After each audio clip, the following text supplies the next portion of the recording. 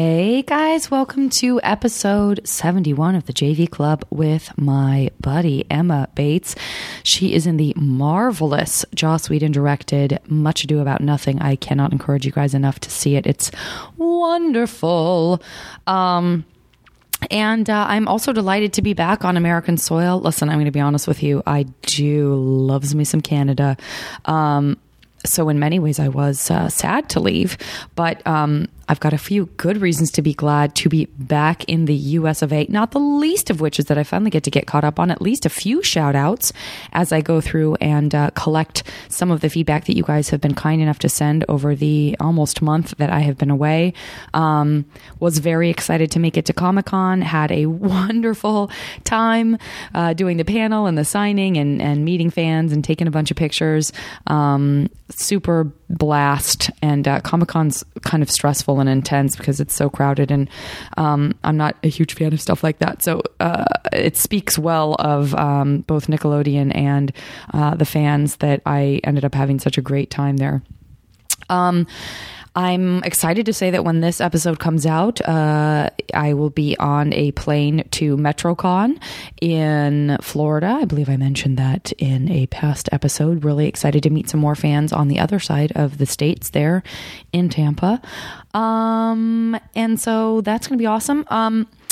And so let me get into some shout outs. Again, I'm still behind, but I'm delighted to be able to give at least some shout outs. I wanted to acknowledge Melanie K for her wonderful email, Ken F, Elizabeth, who did such a lovely picture that I posted on Twitter of Cora listening to an iPod. I got a chance to meet her in person at Comic-Con, and she gave me a large print version for me to hang on the wall. So thanks again for that, my love. It's beautiful. Kaylee, thanks for your update. Christina M, I will see you at MetroCon, also known as Tina M. Lacey S, for being a new listener who is a big fan of the Janiteers. It can come as no surprise to anyone that I completely forgot that there was a name for people who listen because I never say it. So janitors, I welcome you into the podcast episode, but I do also love Janiteers. Veronica M, always love your emails. Nancy N, great being in touch with you when I was in Montreal.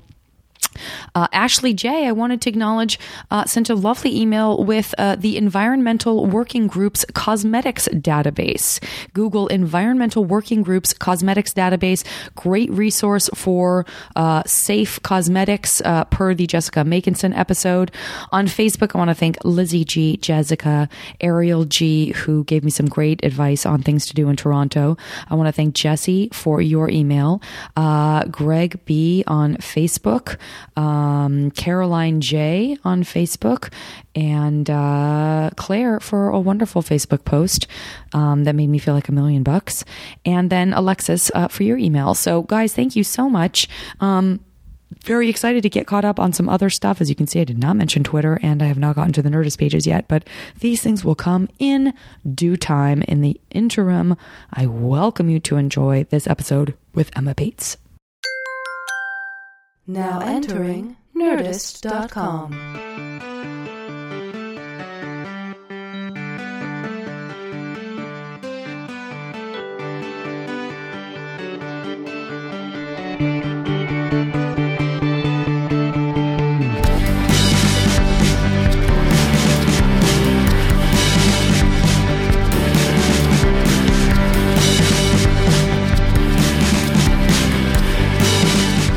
I'm just going to fire this puppy up.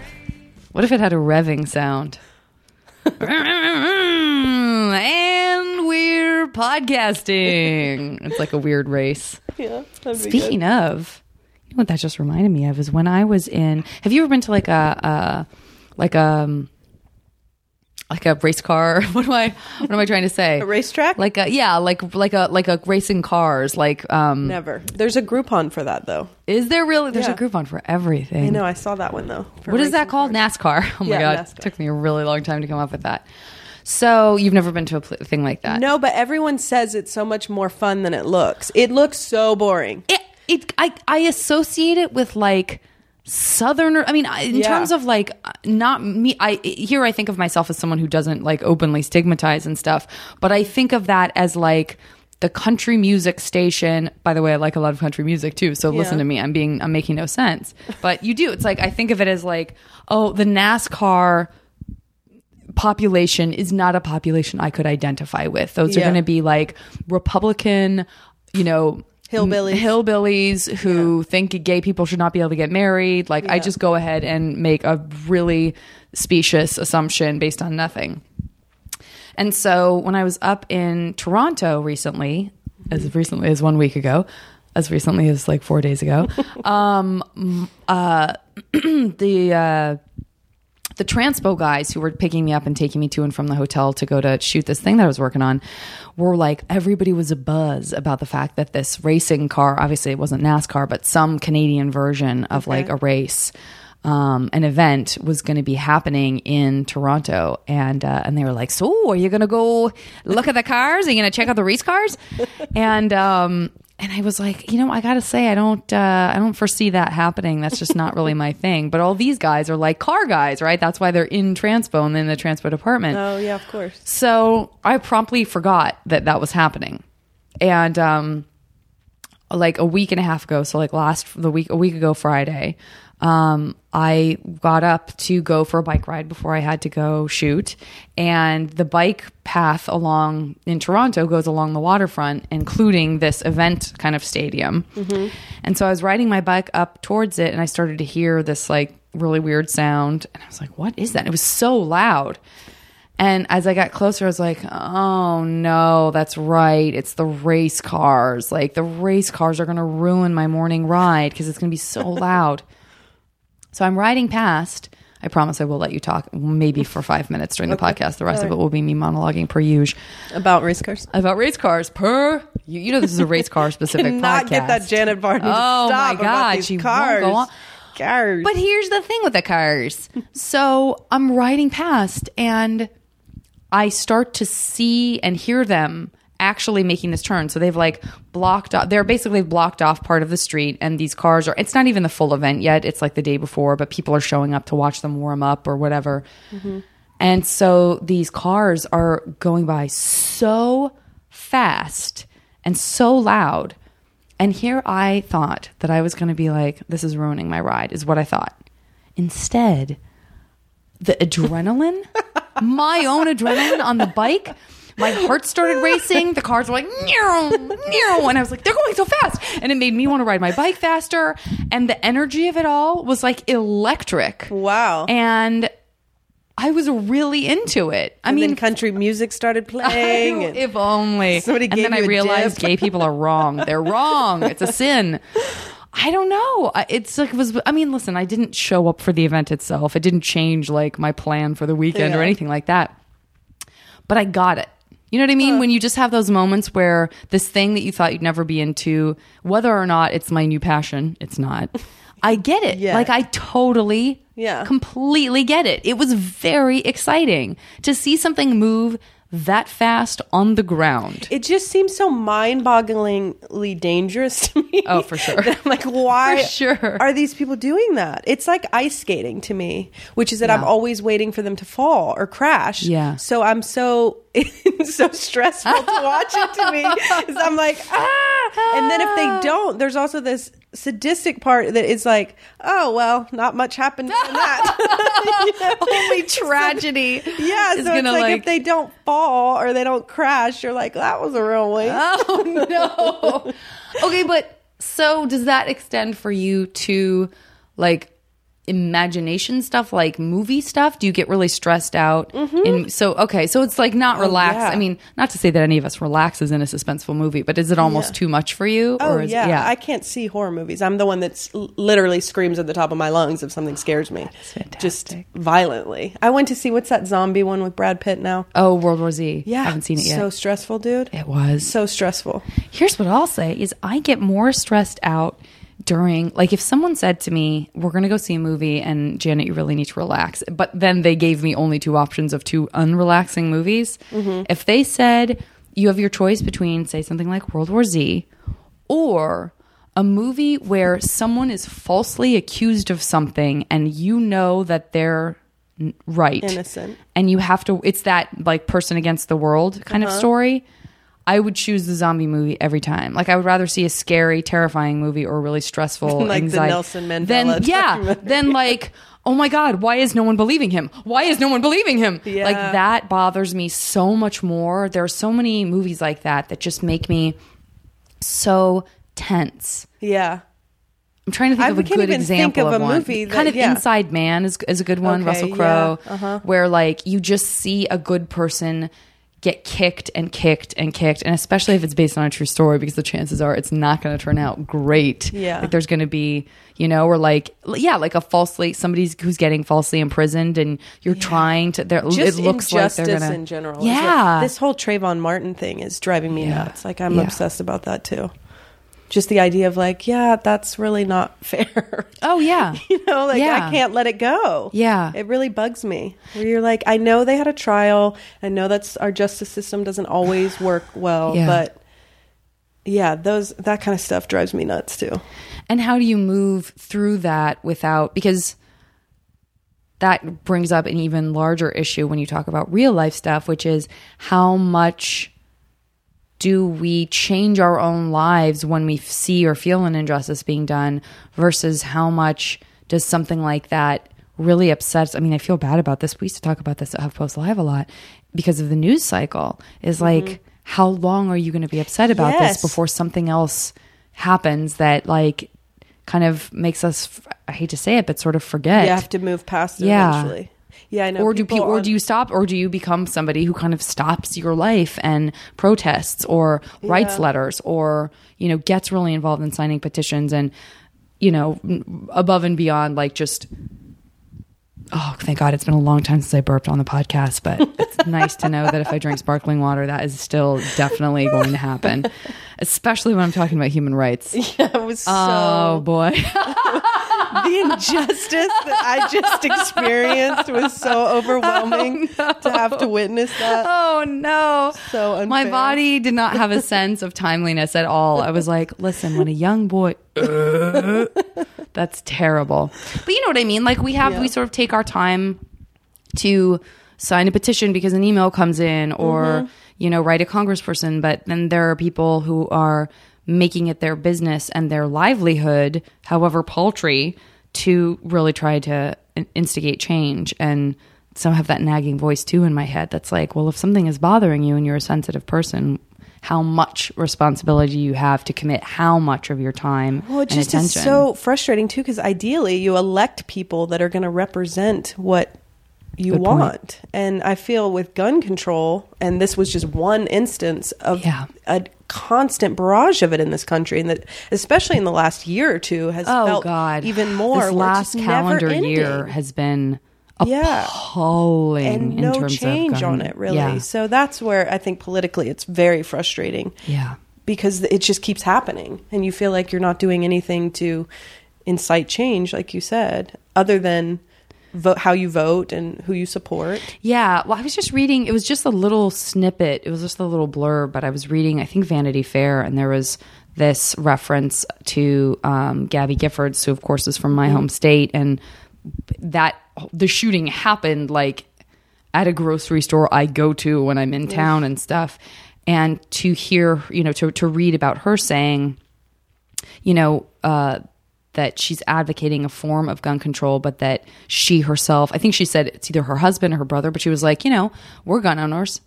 We're gun owners. And so just even to see that, even to hear that about, somebody who's been the direct victim of gun violence, to know that there are still people like that didn't change her point of view about her own right to bear arms and stuff. And that's just so far away from anything I've ever, like, you know what I mean? Guns in my family. That's not, I had never seen a gun. I'd never held one. My parents would both. It's like the furthest thing away from my little, like, school teacher, parent, leading liberal heart upbringing. I grew up in the South in Virginia predominantly. Okay, so that's people heartland. Yeah, are super into NASCAR, super into guns. Super into I'm surprised we're even friends. Burping. We do have more in common than I thought.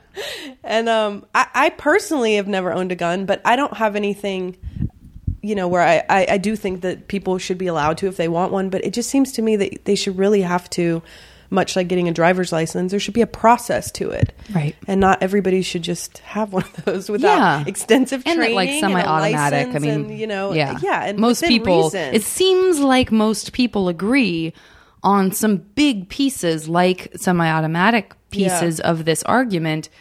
But even those wheels aren't turning. Like it doesn't. Like you don't. Yeah, like, you don't hear many people say yes. Stance. It's not like you don't hear half the voices in media saying no, semi-automatic should be allowed, and yet there just doesn't seem to be. You're right. It's like, can we see some movement rather than just discussion? That's the part it's all that's words. Frustrating to me. Where it's in the injustice of it is to feel like these things will continue to happen like this.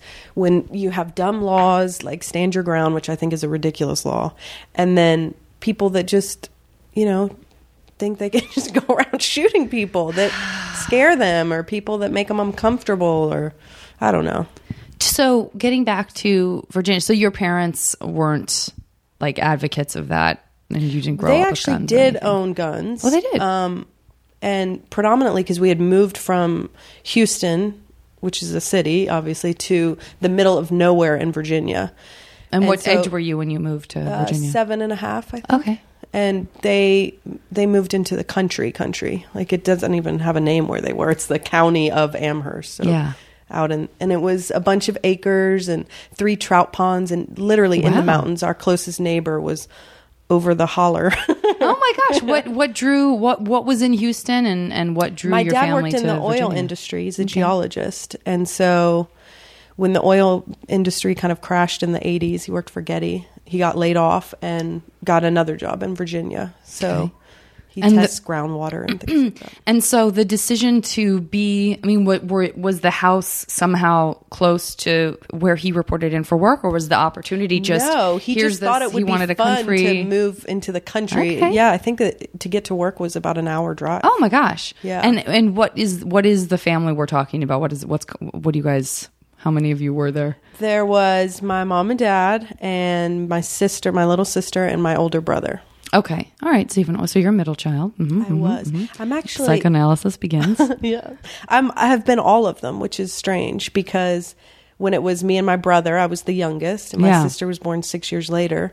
And then when I was 16, he died in a car accident when he was 18. Emma, I had no idea. Yeah, sad, huh? But so then I was the oldest. So I've been the oldest since then. Yeah. So you have been all. So I have the whole... Wow. Yeah. That's really interesting. That is a total unique spectrum. Yeah. We've been... Okay, so you all moved when you were 7. And how much older was your brother? He was 2.5 years older.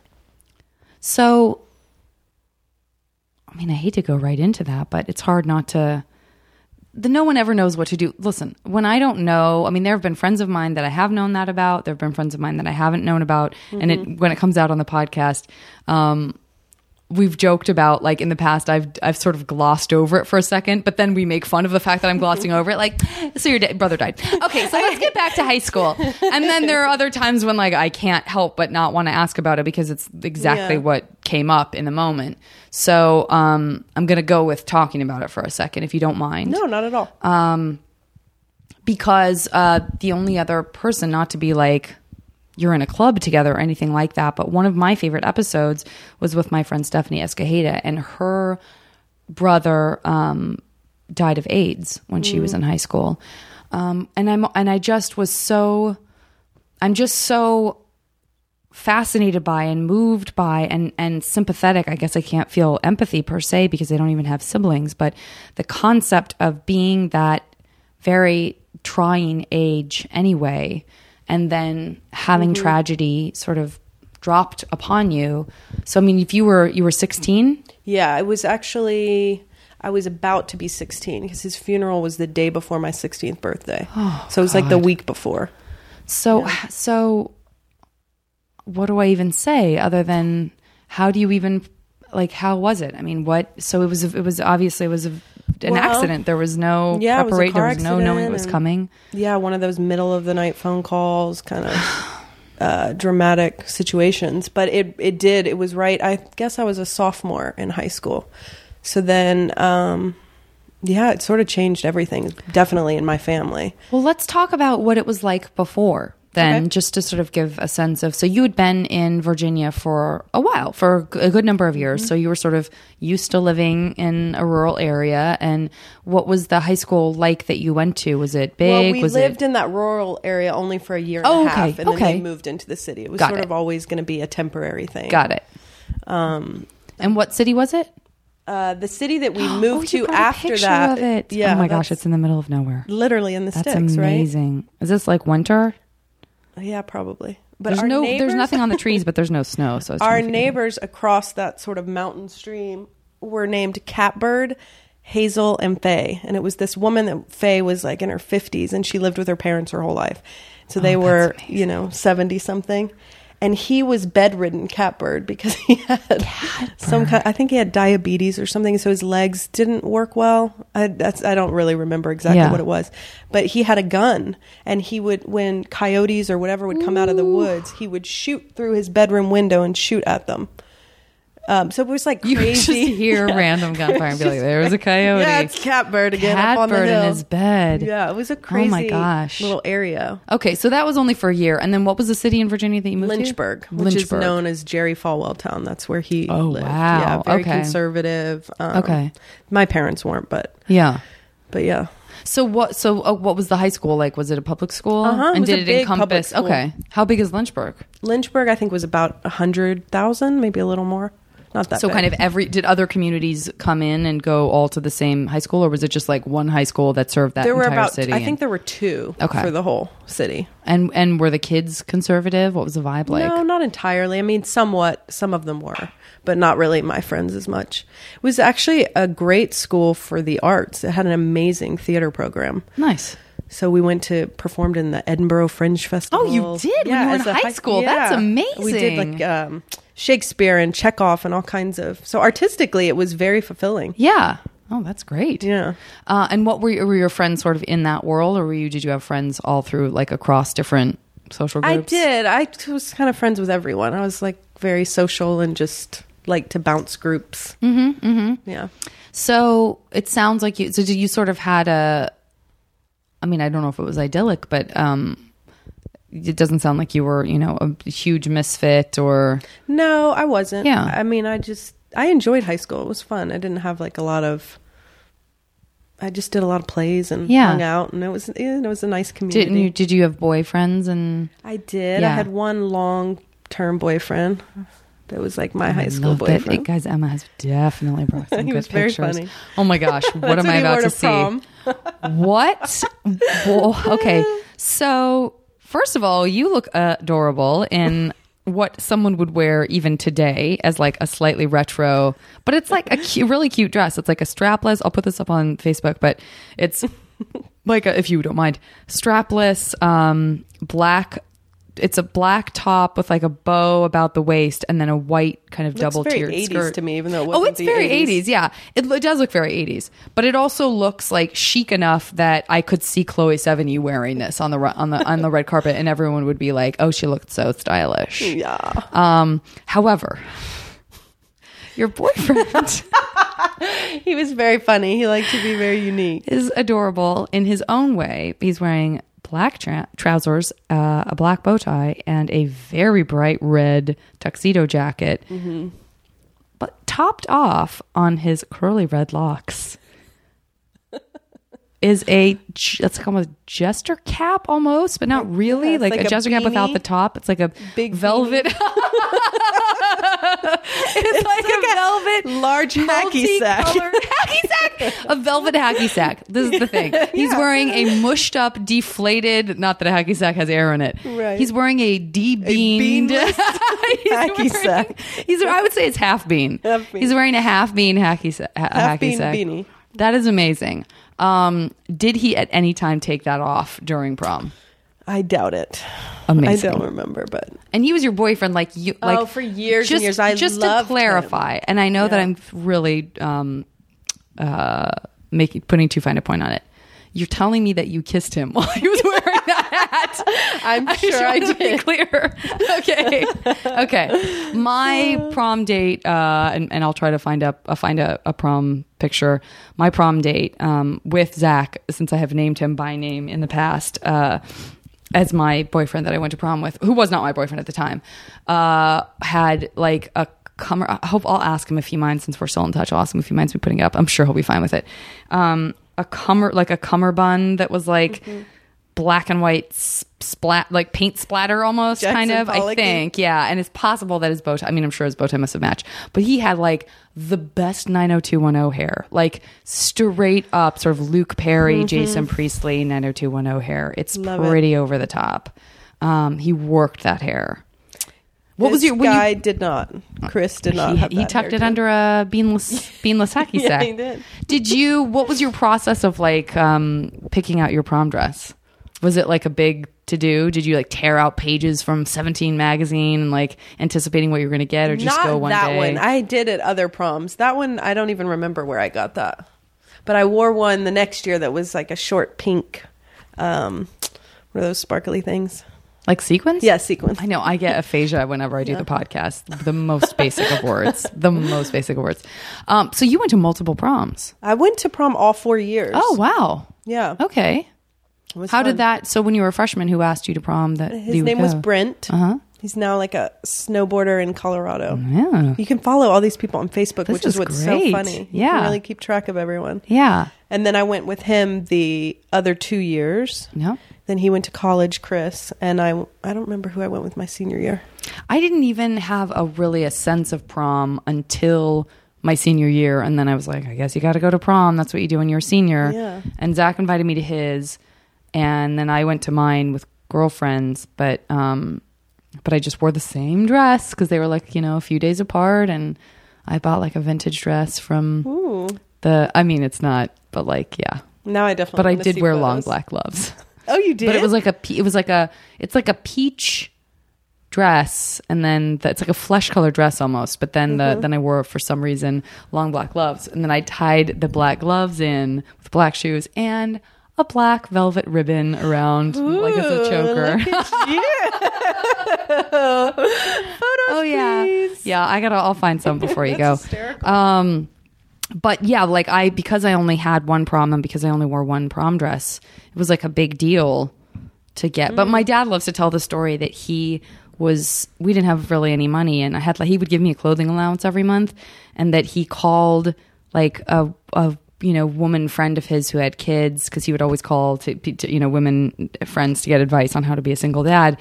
And he was like, prom's coming up, and like these kids spend so much money on dresses, and he's like, I know dresses can be like hundreds of dollars, and she was like, well, just try to like remember it's a really important day, and she's getting ready to go to school, so maybe invest a little bit in it. And so my dad just was like, Janet, see if you can find a dress that you like, and then we'll discuss if we can afford it or not. And the dress that I found, because I only wore like weird vintage clothes, I found at some little hipster place on 4th Avenue in Tucson, and it was $40. Oh, that's awesome. So my dad was like, I can't believe I was worried for nothing. It was a $40 dress. That's so cool. And I think I even remember being like, I hope he's okay with this. Yeah. All right, so let's get back to you. So you were a sophomore, so what happened with your brother? He was driving in a car and went around an exit ramp too fast and hit a pole and oh my God. Yeah, got in a bad car accident. And it was in the middle of the night. It was at 11 or 12 at night. I was already asleep when to get in the car and go to the hospital. Yeah. And how did you... it's so random too, like thinking about that. That night, I think I was like doing laundry or something, and I didn't sleep in underwear. I just wore a nightgown. And so when we had to get up and go right away into the car, I was still in my nightgown. Yeah. And I didn't realize I hadn't worn underwear till we got in the hospital until this day. And we were there for straight for, I don't know, a few days. Oh my God. And to this day, I get paranoid to sleep naked in case that's you gotta go that somewhere. Is so interesting because I've thought about that, and I feel like I just talked about it with someone, maybe on the podcast.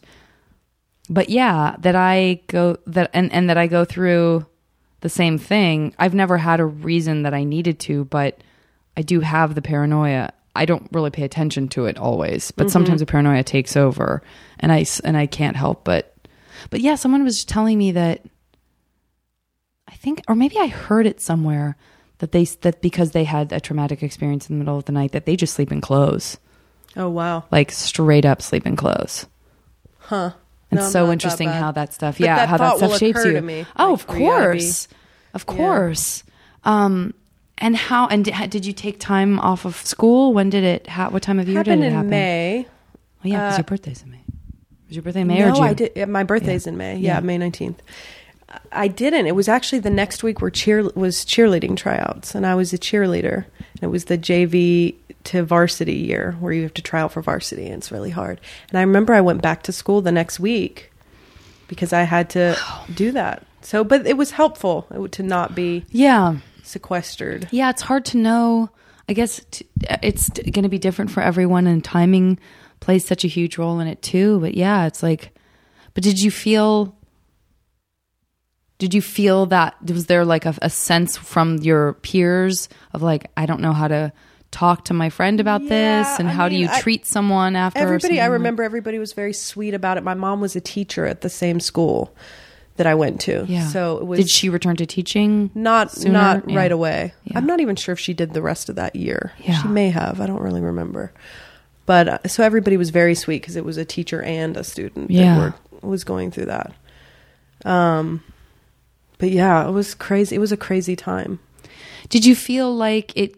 I mean, I know you went back to school and it was good to have the distraction. Was it a situation where you felt, with retrospect, looking at, because you have hindsight, do you feel that you were actively coping with it? Do you feel that you kind of compartmentalized it and that it would come out in different ways? I think that I was, I've read things since then that talk about people's way of grieving, and some people get completely, grieve right away and are like inconsolable and super upset, but then they get over it faster too. And then there's people that completely shut it out and they deal with it over a much longer period of time.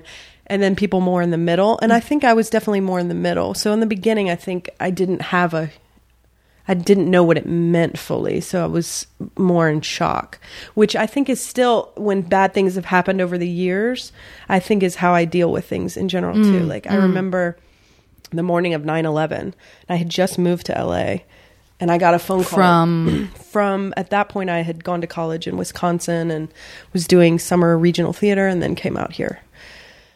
But I got a call from my mom at 6 a.m. and she said so urgently, America is under attack. We're under attack, and you've got to get up and turn on the TV. And there's been a plane into a building, and New York is under attack. And I was so tired. It was 6 a.m. I'd been out late. Yeah, random people at Saddle Ranch the night before, because that's just where you go when you first move to LA. So I was like a little hungover and like, oh my god, yeah. And I literally heard her say, I was like, okay. I got off the phone.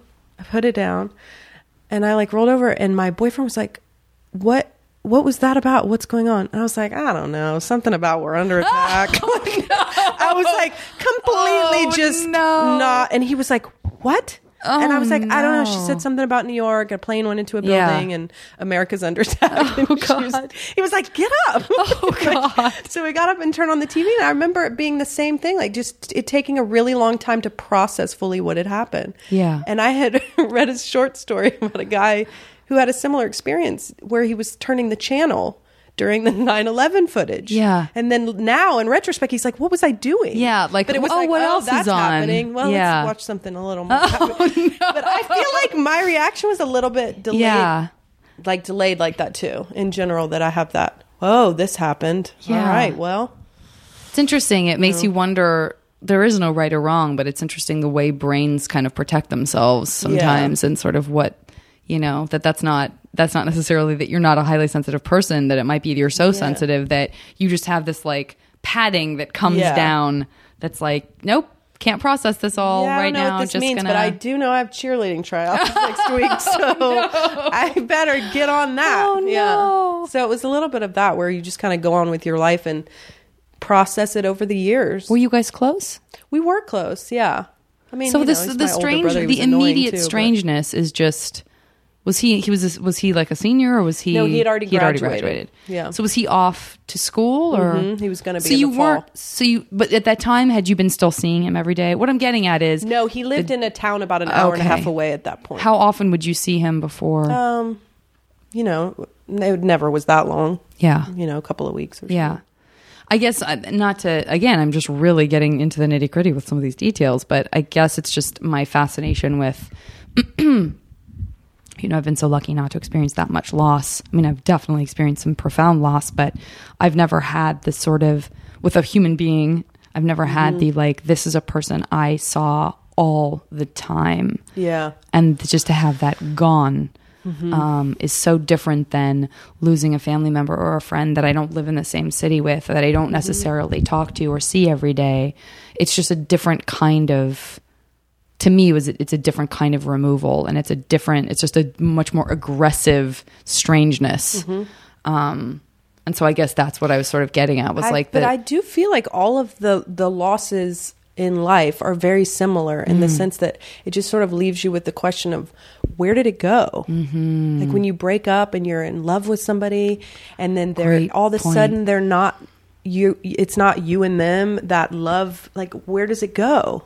That's a really it just sort of disappears. I'm so glad that you pulled that into it, actually, because it's very similar. It is very similar, and I have a friend who's going through like a profound heartbreak right now. They're the worst. And it feels like I'm talking to. I mean, he is mourning more fiercely than a friend of mine who recently lost a family member. Yeah, it really is like there's many different vicious, kinds of death. Intense mourning that you have to kind of be present to for a friend when it is that hardcore, that I think, whereas it's a family member and it's a literal death, you maybe are conditioned to have a different kind of patience.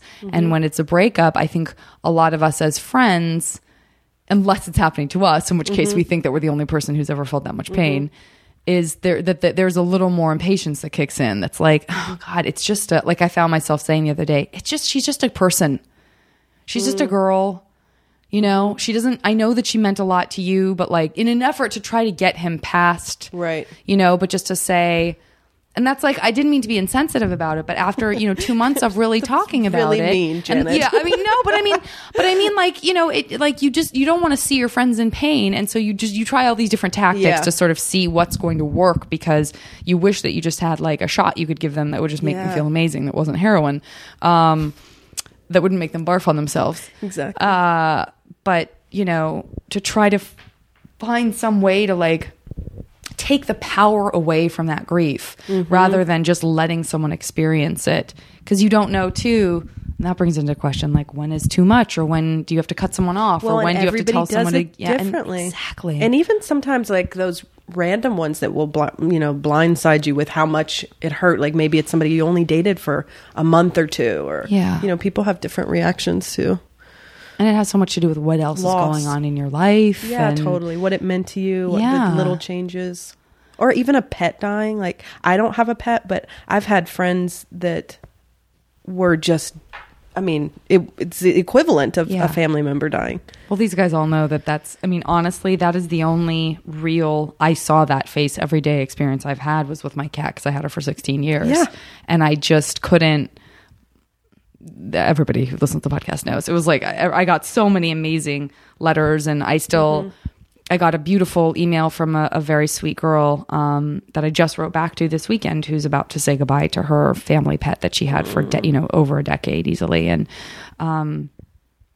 that it is like, that everybody seems to, once you've gone through it, people are very eager to communicate that it's okay for it to be a profound loss, because it is really huge. And it is really, it was for me so strange to like lose someone that I'd known my whole life, who was sort of a mother figure to me, to cancer.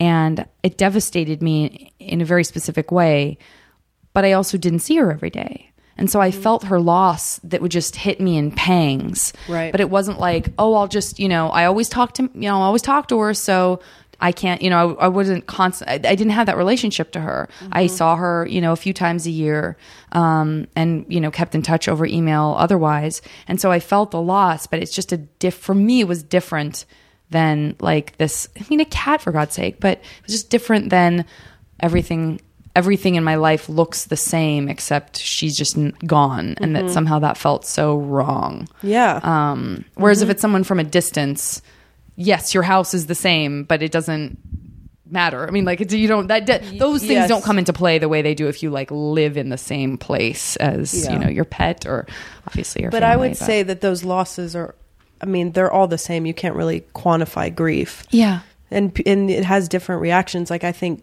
now, being older, I would feel very different losing, my husband than I did losing my brother. Yeah.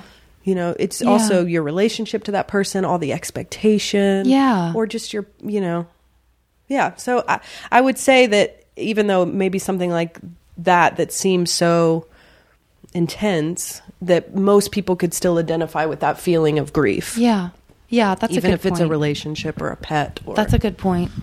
Someone asked me the other day, I don't know if we were just talking about something to do with the idea of grief. And we were talking about our parents because, something has happened to me and there are reasons for it. There are like actual life reasons for it, but something has happened to me over the last couple of years where I just have a completely different understanding of what losing my parents is going to feel like. And it's more real now than it's ever been. And this is like a total tangent too, but it's related. But I was also talking to someone about their kid, and their kid said, like, very seriously, like, will I get your car if you die? Like a 5-year-old. And I was just saying, like, it's so interesting how our perception and understanding of mortality and death changes with time. And that I feel like we kind of understand it as we don't understand it at all as children, and then we kind of understand it as children a little bit, and that at a different age we kind of understand it in a new way, and then at yet a different age we understand it in a totally new way. It's like you keep getting acquainted with this concept that you think, oh, I get it now. I get that this is what it is, and then it transforms itself yet again as you transform. But that's what the big lesson of all of that for me is that it never goes away. And that's the most devastating part about it, but also the most comforting, is it changes. Right. As you change, your relationship to that incident in your life changes. You have new perspective. And I'm sure it's the same with, any big event that happens to you. As you get older, you revisit it in a different way. Yeah, that's a really good point. And it sort of serves to, it can be a really positive way of understanding where you are in your life and understanding yourself, if you're able to kind of recognize that this evolution is happening and you have isolated events that you can kind of use as a gauge in that way. Yeah. But I think what's weird for me now is this is how I've been feeling about it recently, is that I feel like I have this understanding of death now. It's funny that you would say, because it's always there once it's already happened. Something has happened to me now where I feel like the grief over losing, let's say, my mom, the grief over losing her is already happening. Like it's already in my heart. And it feels to me like a bloom, like a flower, not in a good way, but I guess not in a bad way. But it feels like there's this bloom that's in there that's just going to fold open and take up so much more room when it happens, but it's there already. Does that make sense? Yeah. I think rose of grief is just going to flower open, because that feeling of grief is that feeling that you can't breathe. It feels like the grief is an object that is taking up room in your lungs and in your stomach. It's like a physical thing that's blocking your organs. And I'm trying to like put a name on it and a face on it that feels manageable to me, because it's so strange to know that it hasn't happened yet, but to just have tasted something like it, or to be in a place where you're starting to say goodbye to someone or whatever that is, that you just feel it in there and you're like, oh, this is going to it's going to fill me up so much worse than this. But like, I'm trying to just sort of manage it, breathe through it now. But that awareness of impermanence, to get that jolt of that from a young age at like 15, 16. God, I'm sure. It's that, that carries with you with everything. You're very aware that you have a brief period here. You don't know how long it's going to be. You have to be doing the things you want to do. You have to be brave. You have to be a good friend. Like all of those things were always in the forefront of my life in that way. And I think that's the gift of getting that. I mean, there's negatives to it too. The paranoia of a middle of the night phone call, but the positives, it makes you who you are. It gives you a big part of that flower in your chest is very active. I think you're right. I think I know you're right. That trait is really, it's interesting, and it is really profound. And I think that I didn't have that, I know I didn't have an event like that was that life-changing and perspective-changing, and mine has been more of a slow, gradual process. And I think that there is a piece of me that I've refused to regret stuff, but that you do have this idea of like, what would it have been like if I'd really understood more profoundly how immediate life has to be. And, if I had been able to have that relationship to it, would my choices have been the same? I'm totally happy with the choices I made, but it's an interesting exercise to imagine what might have been different. How do you think in practical terms your life was shaped by that? Can you think of examples? Well, immediately after that, the next year I did this play by Chekhov called The Three Sisters. Yeah, it's such a great play. Yeah, and I played Masha, which is so random to play that in high school. Yeah. But and in that, she's dealing with grief too. The loss of their father is the big part of that, the thread that runs through it. And I think doing that play and being able to everything deepened about me, I would say, after that. Yeah. I was very innocent and happy-go-lucky. And I think after that event, everything got a little heavier and a little just had a bittersweet quality to it for years. Sure. But doing that play right after that, the next year or something, I started to see how healing art was, and how art could be more than entertainment, and how you can really invest in deeper subject matters. So I would say, if anything, that was also the big gift that came out of it, as I realized the healing properties of that. And I became much more into acting and stuff as a craft. Yeah. And seeing that you can move audiences, and what catharsis really is, and why it's so necessary to talk about those things. Absolutely. And, so that, and just the idea too that closure doesn't really exist. Great point. And that you have to be comfortable in the ambiguity of things, and how they change, and how you change, and then look at them differently. And that not everything has to be wrapped up or tied with a bow, or you can carry on. And that can be such an uncomfortable feeling for so many people, myself included. It's super uncomfortable. It's the thing that I struggle the most with, I would say, is remembering that, and keeping, and just being like, yep, things are messy. They don't have to always be tidy. They don't have to go away. You can carry on and make choices in light of all of it. That leads me to an interesting question too about how you dealt with conflict before and after, if there was even a change that you can note, because so much of it has to do with what we encounter when we're very small, right? When we deal with what our parents are like when they're angry, or what punishment is like when you're a child, and that kind of stuff.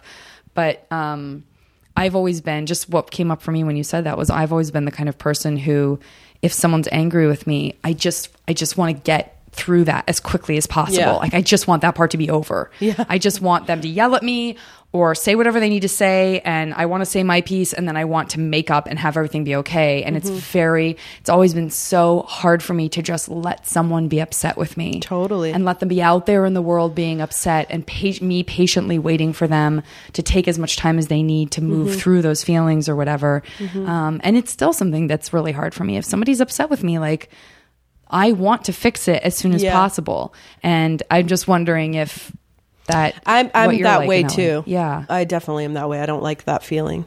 But part of that could tie into the feeling of immediacy of like, you never know what's going to happen. But work through your shit quick, because you might not have a lot of time in this world, or you might not have a lot of time to mend fences with someone. You never know, kind of thing. I don't know. But also, even with breakups, like I've been like, I just want to feel better. I just want to be over it. For sure. So I think I'm impatient with it on both ends. Yeah. Like I want to move through stuff faster than sometimes I can. Yeah. Or I want everybody to do that. I wish you all would just hurry up with your emotions already.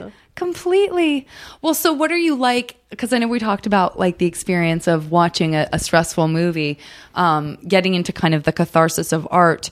Do you still have the urge to, do a lot of work that is moving in that way, or do you feel like that you're sort of I think comedy is the same thing. Yeah. I mean, to get people to laugh, just to have feelings and to be making stuff that, makes people have feelings. Yeah. Sexy feelings. It could be sexy feelings, could be cry feelings. Yeah. Happy, sad feelings. Yeah, that's true. Will you go to see a movie? I was just talking about this with Tig, actually. She was talking about how I love that I just like give everyone else's opinion that may or may not want me to give them. But Tig we were just talking about movies and whatever, and she was saying, I love movies that like wreck me emotionally. And I was like, I have trouble with that. I mean, I get so wrecked that I have friends call me to warn me not to see certain movies in the theater. Like, I just saw this. Do not see this in the theater. I know you, and you will not be able to leave the theater. Like, you won't be able to drive your car afterwards. And Tig was like, oh, I love that feeling. That's the best feeling in the world. And I was like, I don't know. Like, that's I don't know. I can't. Dead Man Walking did that to me. I've never seen it because everyone told me I shouldn't see it because I wouldn't be able to get through it. Sobbing in the movie theater. The last one I had like that I can call up quickly that I didn't know what I was in for was my friend and I went to see Beginnings or Beginners. Yeah. I couldn't. I was with a friend of mine. Thank God, he's like emotional like I am. And we were sobbing, the whole thing, like snot dripping out of my nose. Film. Couldn't leave. Everyone else had left the theater. They were cleaning the theater. We were both just shaking with sobs, clutching each other's hands. It was like the middle of the day. My day was shot. I didn't want to go do any. I was just like, I'm devastated. It's not even it doesn't end on a super sad note, but like, it doesn't matter. Even if it ends with a beautiful note, like, I just can't. I'm just ruined because I keep thinking about it all day and I just keep crying my eyes out. It's almost too much for me. Especially the theme in that really struck me was the idea that he waited so long to be who he was. That's the part that kills me, that makes me so sad. It's like he had to hurry it up. He had to hurry and fit everything into his life. That theme, totally. I always want to be doing I have this rule that I never turn down travel. If there's something that's the space that I've been in pretty much my whole life too. So I just make it work. Yeah. If somebody invites me to go somewhere or something comes up with work, I'm like, all right, I'll do it. I completely am the same way. Please. I've gone to so many. The second the Quora stuff started happening for me and I started getting invited to these conventions, I think with maybe one exception because of a specific conflict, I have just been like, yes. And my agent's like, they're like not paying you very much money to like fly across the country and just like lose your voice from talking to people and signing autographs all day. But I was like, yeah, but when am I going to go to, like, I don't know when I'll get to Tampa again. Really, Janet? Tampa's a huge priority for you. Yes, but it just feels like, take them. Get on the flight. Do it. It gives you, it keeps your life fresh. It keeps you out of stagnation. I don't know if that's a word. It is. You know what I mean? It just keeps you, it feels like it, I am, in some ways, I'm very much a creature of habit, and I have a little bit of a paranoia about like getting into those deep brain grooves where you can't be comfortable unless you're blank, and you have to do this every day or blank. And I think that the traveling really shakes that up. And I still like to do what I like to do. I try to rent a bike everywhere I go because that makes me feel less crazy. So you find yourself creating your own patterns within that stuff, but hopefully that it like makes you alive in a different way. My head is, well, what if you die before you get to go to Tampa? I know. Like, you have to say yes now. You don't know how much time you have. Like, and listen, that's I've already been to literally- Tampa, so I really don't need to go again. But I'm going to. But you will. But it's also like if you're going for work, then it also feels like, I think for us especially, because as Laura Keitlinger said on last week's episode, we're always looking for our next job, which is such a specific choice, that even if it's going to a place that like wouldn't be your number one place, all due respect and love to Tampa, Florida, because I had a very nice time there the last time I was there, that it fills you with a sense of purpose too. It's like, this may not be the place that I would choose to go, but listen, this has to do with my job, and I'm going to get on that plane for business. You know what I mean? Like there's something about that. I'm a business lady. Listen, I got places to be. There's something about that feeling.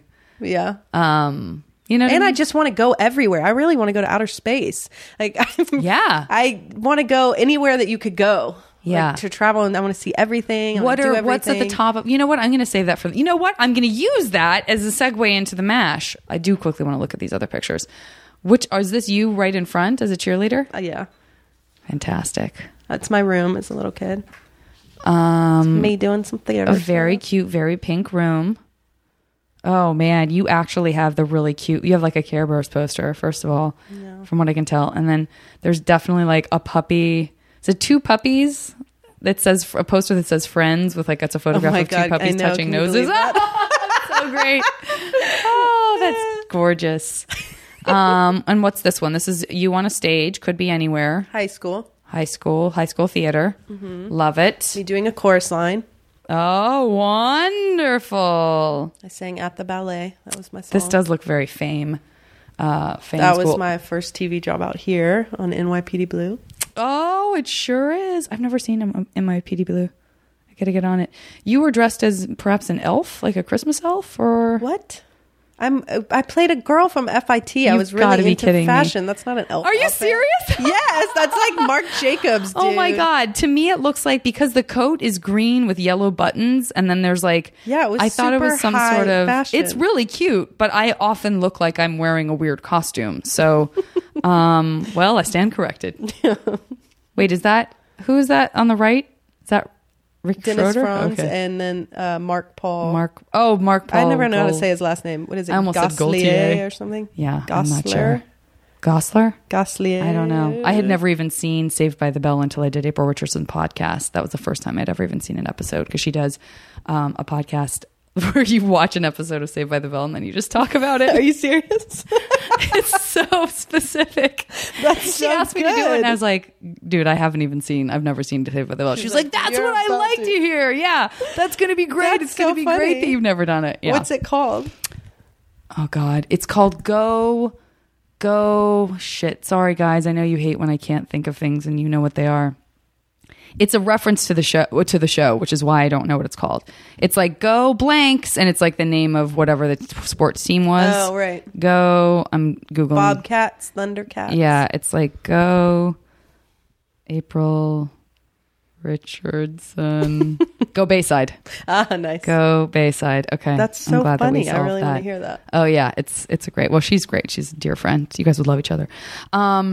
Yeah, so I'm going to use that to just jump right into to MASH, our MASH game, because what a joy. And we'll start out with 3 places that you have not been yet. That will be, one of these will be the very next place that you go in your MASH future. So I just pick 3 places. Mm-hmm. Singapore. Mm-hmm. Great. Thailand. Do I have to say where? If you want to get more specific, you can. Phuket. Fantastic. Second, it's funny. Things happen in. It's funny. Things keep happening. I like suddenly had 2 Coloradans back to back. Now Phuket has come up, or Phuket has come up twice, and in the last one and in this one. Number 3, Mauritius. All right, I'm going to be honest with you and say I don't know where that is. It's off the coast of Africa. How embarrassing. And by the way, you don't even want to know how I just spelled it. I did the best I could with what I had. The very best I could. What about... where else do I want to go with you? What about 3? Do you speak any languages? No, not really. I took Latin in high school for 5 years, which was a total waste of time. Oh, wow. The old dead language. But now you know where everything came from in our language, pretty much. Yes. A lot of good that has done, let me tell you. Yep. No, it was totally a waste of time. What about 3 languages that you suddenly can speak one of? What it'll be? You'll French, get one of. number 1. Great. Spanish. Spanish. I would put that down. I guess Chinese. Okay. Listen, that's a very practical idea. Okay. And then let's do 3 perfect dates. Like a place, like whatever that means to you. Could be during the day, could be at night, could be with food, could be without. Just give me your first one of like, this sounds like a perfect date. I went on a date like this one time where you go for the appetizer to one place, you go to the dinner somewhere else, dessert somewhere else. I like that. We'll call that, I think there's a name for that. It's like a progressive dinner or something. And so foodie, do you have like an area or like a locale, either local or anywhere in the world that like it would be fun to be doing that? Ooh, anywhere in the world? Sure. Italy. A progressive Italian dinner. That is wonderful. In Venice, specifically. Okay, Venice. Love it. And then what about a totally different like one? To see a movie, and then whatever the movie is to tie in the cuisine to dinner before the movie. Great, so if it's like a French film, to go to a French restaurant. Okay, movie. I think that's with appropriate. I'm using a really thick pen for this, so it's not really. I probably won't be able to read any of what I'm writing right now. With appropriate food beforehand. Yes. Any specific city that this movie and food is happening? Paris. Love it. Love it. And then a third date could be totally different. I would say maybe horseback riding. Love. Some kind of. Are you horseback riding in the mountains? Or are you horseback riding on the beach? I was thinking mountains. Have you been on the one in Beechwood Canyon that goes over into the Mexican I always restaurant? Ride past the riders who are going on that when I'm on my bike. Moonlight ride. You have to do that. I know I have to do it. Here's what I've done: so many close things like adjacent to that. I have gone up to that ranch many times to feed the horses apples because they let you do that. And so I just pet the horses and feed them apples, but I never go on a ride. And I've ridden my bike past all of those riders over and over. It's super fun. They are. I would say we always that cross was the fun. paths. I keep meaning to take Josh on one of those too. Horseback ride to Mex food. I don't think that's going to happen anytime soon because of his injury, right? Yeah, that's probably true. don't want to get on a horse if you have a broken collarbone. No, you do not want to do that. That'll be a great way to really mark the time when it's like official that he can do stuff like that. You can celebrate with that. Now that ride. you're better, you're getting on a horse. Yeah, now that you're better, hopefully you'll fall off and break it all over again. Exactly. This might be a long time coming. It might be a long way away. What about 3 modes of transport that get you around that are unconventional? Jet ski. I love jet skis. Love it. Or wave runners. I guess the wave runner. I like the sitting down one. Wave runner. I've never been. Well, maybe I have. Oh yeah, I have, but I've never been the one driving it. It's fun. It is really so fun. ridiculous. Going fast across water is really specific, really fun feeling. Yeah, no, I really like that. That's a great one. No one's ever said that before. That's a really good answer. I would say that way. I like skiing. And private jet. Great. Then you can really go places. In style. Okay, what about 3... God, I'm really taking my sweet time with this. Really taking my sweet time with this.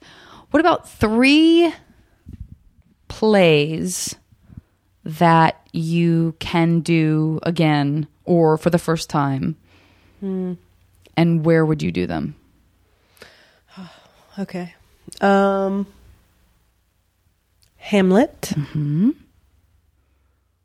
On the moon. Love it. Playing Hamlet. Love it. That's my number 1 choice. I love it because that sounds it's such an eerie play, and that there's so much like existential angst, and then the idea of like the darkness and the cold white of the moon is like really great. I love it. It's so that juicy. would be my number 1. Okay. I would love to play Masha again.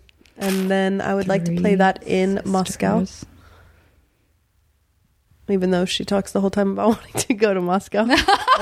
That's the irony. That's the irony. Wait, where did you guys shoot Much Ado? I forgot. We shot that here in Joss's house. Yeah. Oh, that's right. Yeah. And I keep trying to talk him into doing The Three Sisters. He's like, the problem with that play is nobody wants to play Masha. He's joking. Of a bitch, and then I was immediately like, I want to play Masha. He's like, yeah, no shit. You and everyone else. Isn't that funny? No one wants to play Masha. Yeah. Okay, what's the third one? The third one, I would like to play Harper and Angels in America. Oh, that's great. And I guess you got to do that in New York. I mean, you kind of do, right? These are great. I'm glad I came up with that category, brand new, fresh. Now, the only person who loves your husband as much as you do has got to be me. So all due respect to Joshua, who I adore. This is an imaginary world. So I'm going to ask you to just cast him aside for a second. Throw him to the wind, if you will. Throw him right to the wind. He's going to be there as soon as this game's over. None the wiser. None the wiser. 3 can be from any period of time, can be someone you used to have a crush on, can be someone, it could be Gregory Peck circa To Kill a Mockingbird. Like it's time is no object. Wow. 3, people, maybe this is just these are the people that you'll be on this date with. You'll be on one of those dates with one of these people. It's just a date. I don't have to make out with them. That's a really good question. I'm conjuring up from my friend Sarah actually hand wrote me a letter and wrote me like a MASH game list that I had to fill in. Mm-hmm. And she asked me to come up with a perfect date. So I'm totally ripping that off of her. And she asked me for the person that I'm going on a date with. And to your point, I loved the idea of just hanging out with the people that I was describing so much that only one of them that I list was I seriously would want to have sex with this person. And then the other 2 were like Kate Blanchett and Greg Barron. Right. Just because I was like, I just love being with Greg. It would be so fun to nice.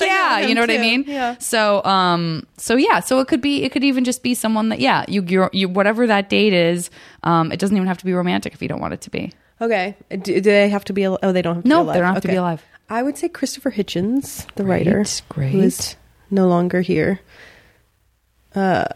Just because he makes me laugh. Love it.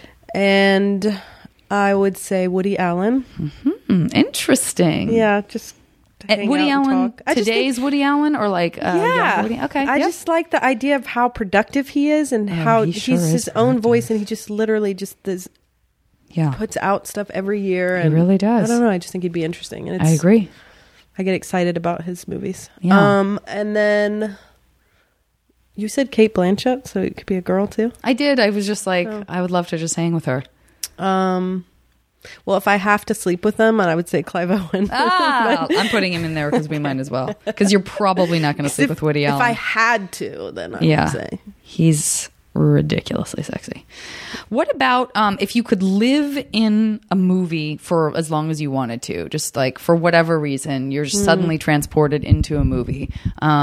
Not as a character, but just the world of that movie you get to live in for as long or as short a period of time as you want. Ang Lee's Sense and Sensibility. I couldn't agree more. And I would want to wear those dresses. Oh my God. And I would want to live in that yellow house. Did you know that? Have I said that on a podcast episode? No, have you? That's like my favorite movie. Oh, that's so funny. Because I've watched that movie. Worship Emma Thompson. Me too. And have you read her journal? Yes. Guys, she's amazing. I can't talk about her journal enough. I've talked about it on like 8 podcast episodes, but get on it. That was the other. I love that. Every frame is like a painting, and I don't know. I thought it was just so beautiful. Sometimes, and I, for some reason, like little moments in the movie come up for me a lot. And one of the things that comes up for me a lot is when I have been in a social situation, whether it's like, I've stopped seeing someone, or I've started seeing someone, or I do tie it in with romance because the scene is so specific to romance, but it's that scene with Kate Winslet where she's talking, where she's crying and she's sad and she's talking about Willoughby, and Emma says, surely you don't compare your behavior to his. Yes. And she says, no, I compare it to what it should have been. I compare it to yours. And I think about that. I think, how did I conduct myself? And did I conduct myself appropriately, or did I do something honorably? And was I treated honorably? I think about that too, especially having a younger sister. Yeah. Where you're like, you want to model the correct thing for them. Yeah. Oh God, that movie's so good. Amazing. Okay, so Sense and Sensibility. Do I pick 3 or? Yeah. Oh, okay. Oh, what other movie do I want to live in? Waking Life. I want to be a cartoon character. You know what? I love Richard Linklater's movies too. I do. I like his movies a lot, and I think somehow I went and saw that when it came out in the theater. And I hate to be honest about this, but I did walk out of it. But You did. I don't know why. I think I might have just been in a snobby mood. I think that would be neat. That's kind of. I can't remember. I've also gone through phases where I've like walked out of a lot of movies. I've probably walked out of 20 movies. You maybe have more. Yeah. Oh, that would drive I went my husband crazy. I know. I just went through a phase where like I would just walk out of movies. I would be like, you know what? Life's too short. I'm not interested enough. I'd rather just be doing something else. Wow. If I'm at a movie, because I don't see them in the theater unless I really want to be there. Well, that's true now. I used to just go to movies. Like, what do you do with an afternoon in Los Angeles when you first, and it's hot? And I would go to something and be like, nope, don't want this.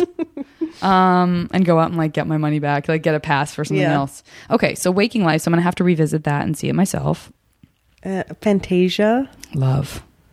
That would be cool. Any to be specific thing? I always love the little fairies that are going through and lighting up all the flowers. I just think it would be fun. It would be a trip. I think you could just move all the different things. Yeah, you could see it all. That's perfect. And then or any underwater documentary. I love anything underwater. Well, you only get 3. So. All right, take Waking Life off. And I want to be because I'm already in a cartoon. If I'm in okay, underwater thing. Water, good one. Did you like Splash when you were little? Yes, I loved Splash. I wanted to be her for sure. These guys know that. Okay, so then the last one, I'm gonna do something similar like that. Well, I'll just do I'll do one of the other ones that Sarah sent to me, which was if you could trade places with one person for a day, list 3 people that you trade places with. Now, I'm going to say with a caveat that this was a very hard one for me because on first think, I was like, oh, it'd be so cool to be this rich and famous person. But then I was like, I don't know, like what if I got them on a really stressful day? Like what if I got them, it'd have to be really specific about. But if it's only for one day, you could probably handle it. Yeah. Like I would say Obama. Yeah. Okay. It'd be fun to be the president for a day. Yeah. Yeah. Find out what that's all about for sure. As you switch over into his body the day he has to like decide to drop a bomb. Yeah, he's like 5 drones. No. Who else? For one day, I think it would be really amazing to be a really great singer for a day. Great. Any particular one? Adele.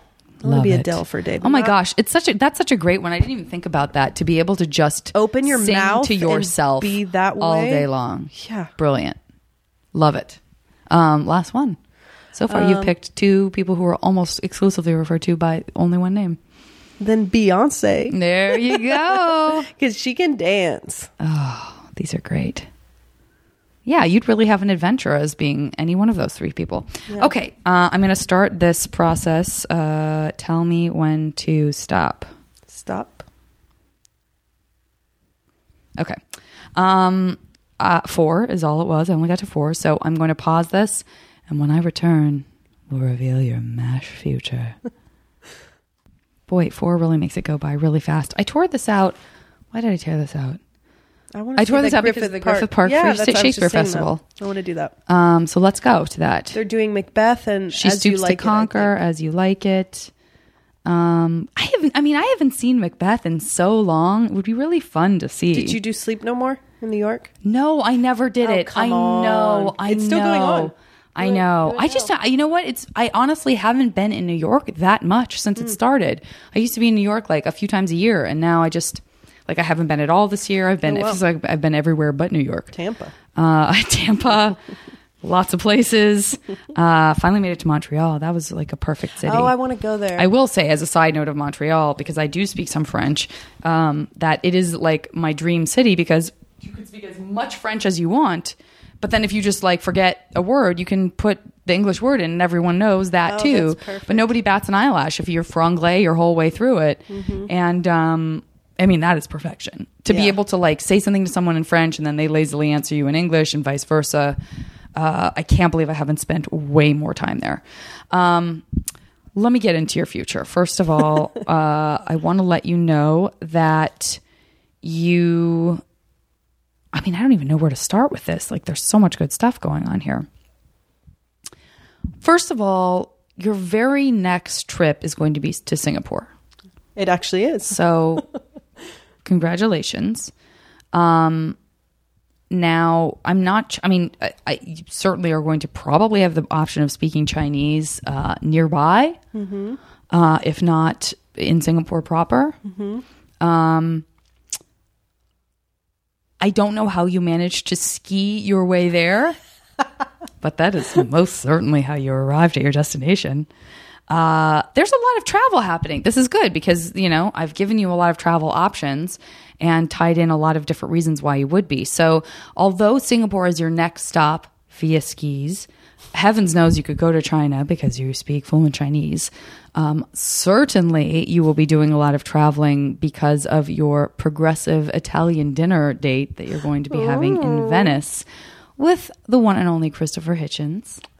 Kind of a lovely ambling, getting lost down the Venice alleyways and, canals as you guys just talk about life and so forth. It's kind of fantastic. And then at the conclusion of that, I don't know if you come back to your mansion at home or if you go straight to do Three Sisters in Moscow.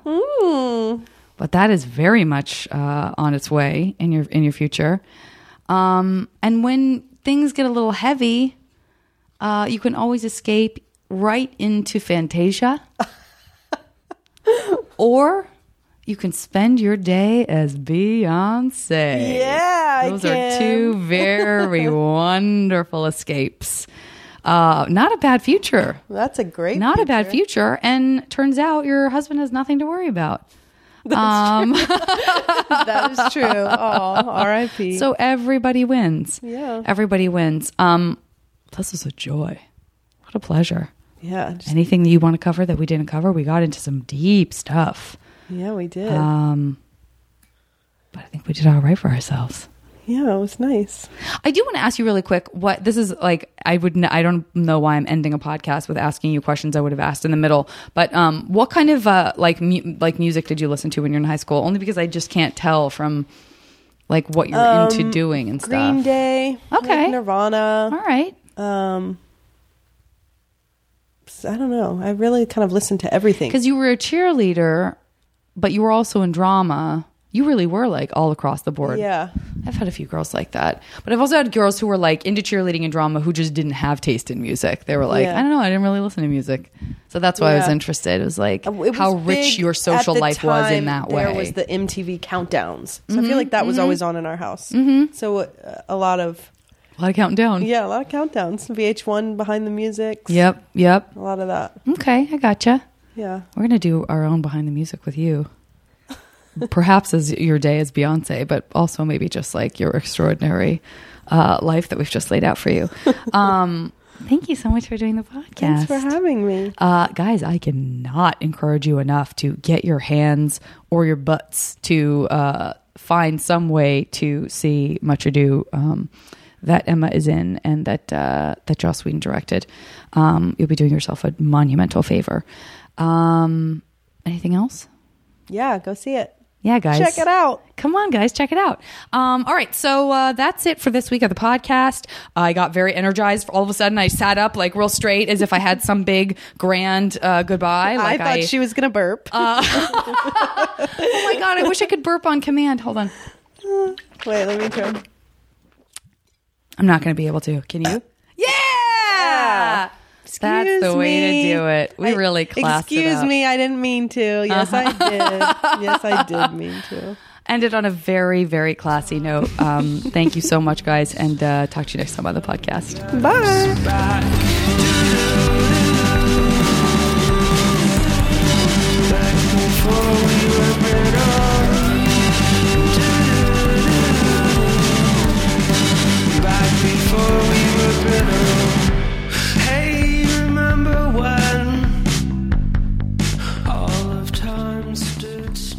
As always, the JV Club theme song is Back Before We Were Brittle by the amazing Say Hi. Now leaving Nerdist.com.